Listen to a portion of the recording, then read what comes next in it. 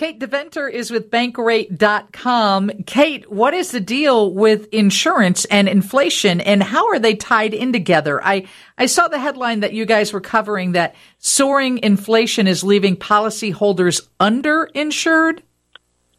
Yeah, it's not a tie that you can make quickly, I suppose. But really, there's two things happening. So first, car insurance rates are rising. No surprise with medical care services, the cost of vehicles, parts and equipment, all of that's getting more expensive, which means claims are getting more expensive. And that means that rates are rising to balance that so that companies have enough money in their claims reserve to pay out those claims.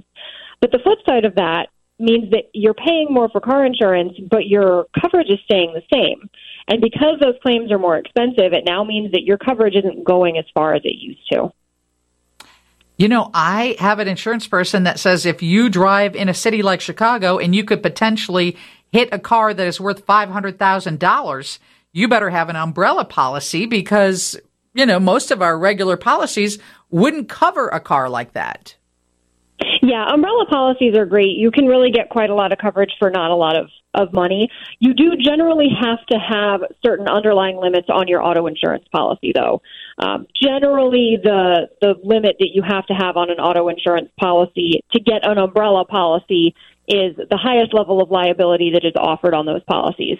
So for some, it may not be an option, and certainly the main group of people who should be looking at their auto policy right now are those who have those state minimum limits.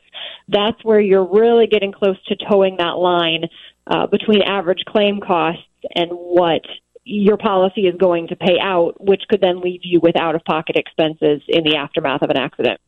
Kate DeVenter is an analyst with Bankrate.com. And, yeah, one of the lines is you have to decide now whether you're going to deal with the financial discomfort or potentially deal with financial devastation. Yeah, for sure. Paying higher bills for car insurance is not fun for anyone, and costs are higher right now anyway. Paying more on top of that for higher limits, it's not a fun thing to think about. But I would really argue that right now, when inflation is so high and when we're all being squeezed a bit, that's actually the time that you really need to protect your hard-earned money the most. And that's what car insurance does. So increasing your limits now, even though it's going to put a little bit of a squeeze on you, and I should mention, it's not a huge amount to increase your limits up to the next level.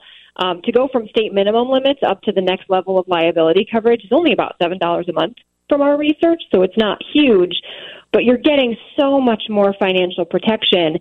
And, you know, right now, if you have out-of-pocket costs after an accident, that's going to hurt even more than it would have a year ago, 2 years ago, 3 years ago, just because of this inflationary environment. We only have about 45 seconds left. Are there any ways you could suggest on how we save on car insurance since the price is going up? Absolutely.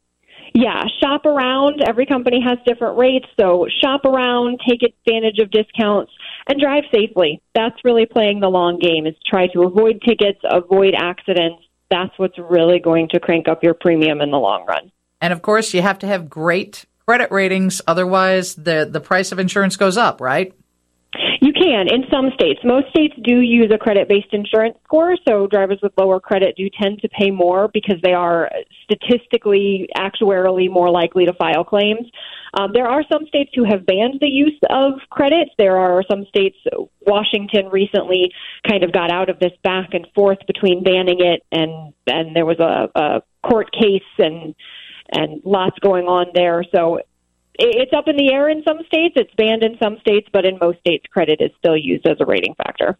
Thank you for joining us. Absolutely. Thank you for having me.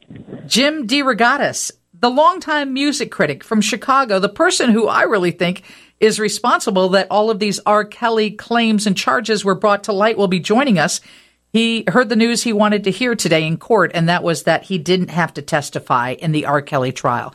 That comes up after Steve's newscast on 720 WGN. Lisa Dent, WGN.